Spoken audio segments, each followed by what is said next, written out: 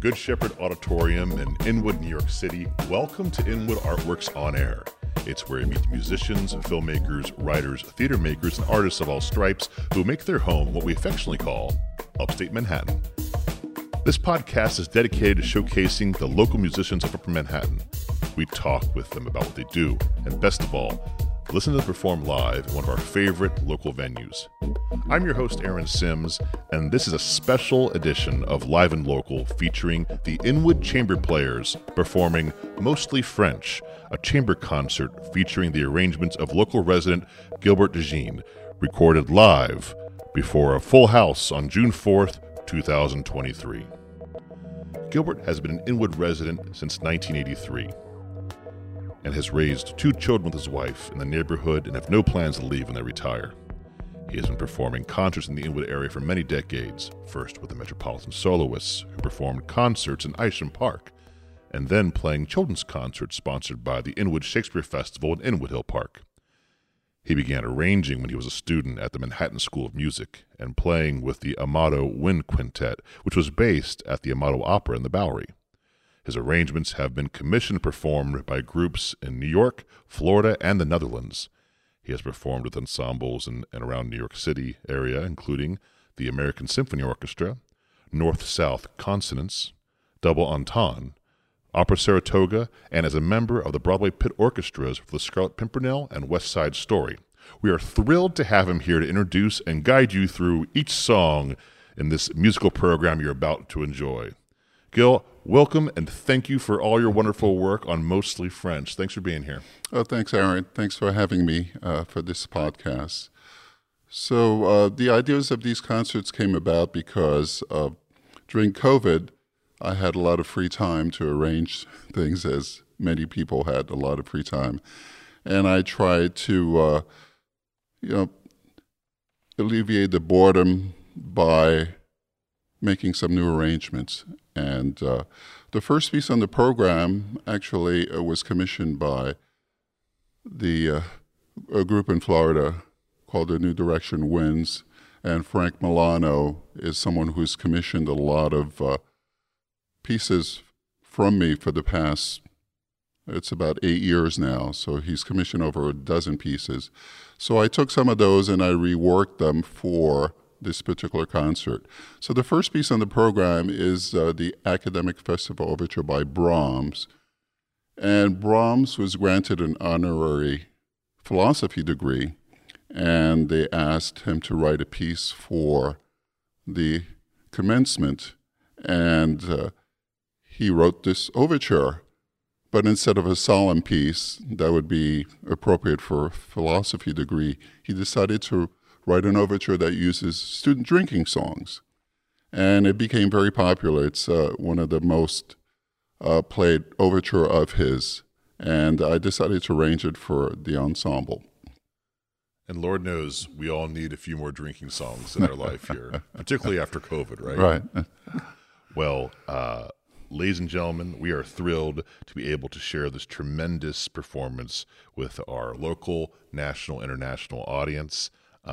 Ladies and gentlemen, enjoy this Mostly French concert performed by the Inwood Chamber Players on Inwood Artworks On Air.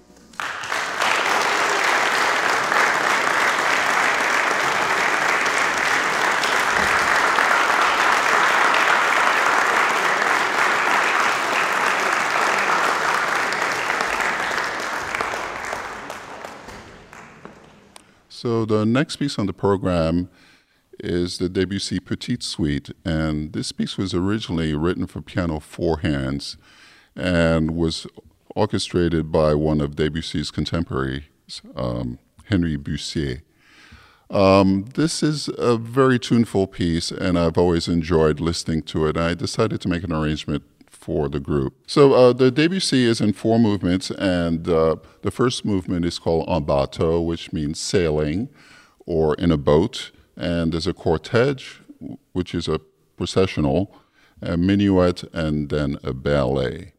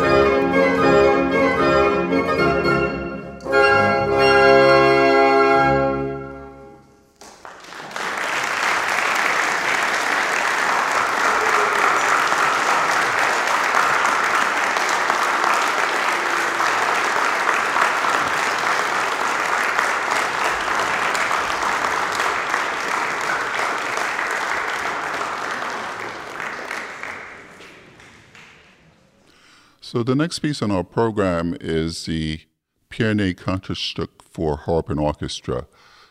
Last December, I put together a holiday concert here in this Good Shepherd Auditorium, and one of the pieces was the waltz from the Nutcracker. And originally I was going to not use a harp because I thought, oh, well, it's just difficult to find someone during the holiday season who's available. But as it turns out, an Inwood resident, Violetta Norie, was available. And I was very impressed with her playing and decided that I wanted to arrange a harp concerto for her to perform with the group. So I looked around, listened to a bunch of pieces, and I came across this Pierne, which is a beautiful piece, and I'm sure you'll really enjoy it, and she does a beautiful job on it.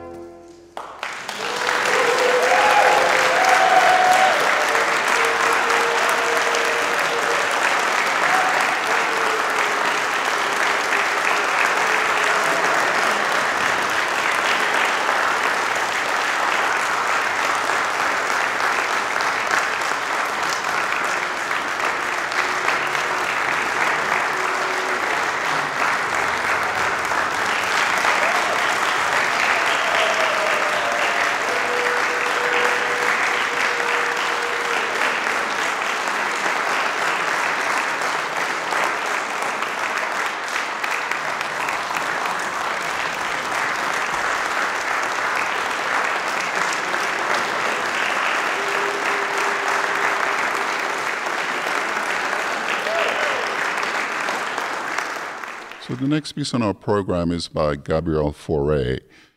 And like the Debussy, it was originally a piece of piano four hands, and it was orchestrated by one of his contemporaries. In this case, it was Henri Rabault, and it's in 6 movements, and the piece was actually written for the daughter of his lover of many years. And the first is a cradle song. It's called Berceuse, and the second movement is called Miaou, and it was written for her 2nd birthday. And the third is called the Jardin de Dolly, which is basically her, Dolly, playing in the garden. And the 4th movement is called Kitty-valse, which actually was the name of a dog, but she had trouble pronouncing the name Ketty, K-E-T-T-Y, so it always came out as Kitty, and it's not a cat, it's about a dog. And the 5th movement is Tendresse, which means tender. It's just basically just a beautiful short movement. And then the last movement is Le Pas Espagnol. The French were really fascinated with Spanish music during this period, the early 20th century, and this is just basically a Spanish dance that he just inserted. It really has nothing to do with the piece being about Dolly.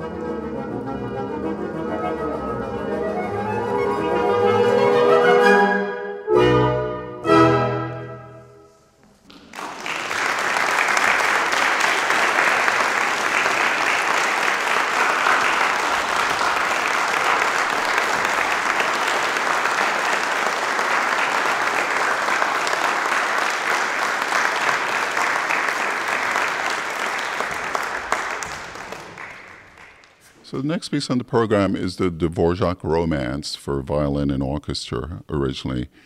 And the soloist is Claudia Schaer, who I've known for many, many years, and she's another Inwood native. And we work together in various freelance groups, including North-South Consonance, a contemporary ensemble. So I approached her and asked if she would be willing to play with the group. And I decided to make an arrangement of the Dvorak Romance, which is a really very beautiful piece. And she made the suggestion of my orchestrating a short piece by Rachmaninoff called Hungarian Dance, which you'll see is a virtuosic tour de force for the violin. And we ended her presentation of the two solo pieces of that piece, and it, as you'll hear from the audience, it was a roaring success.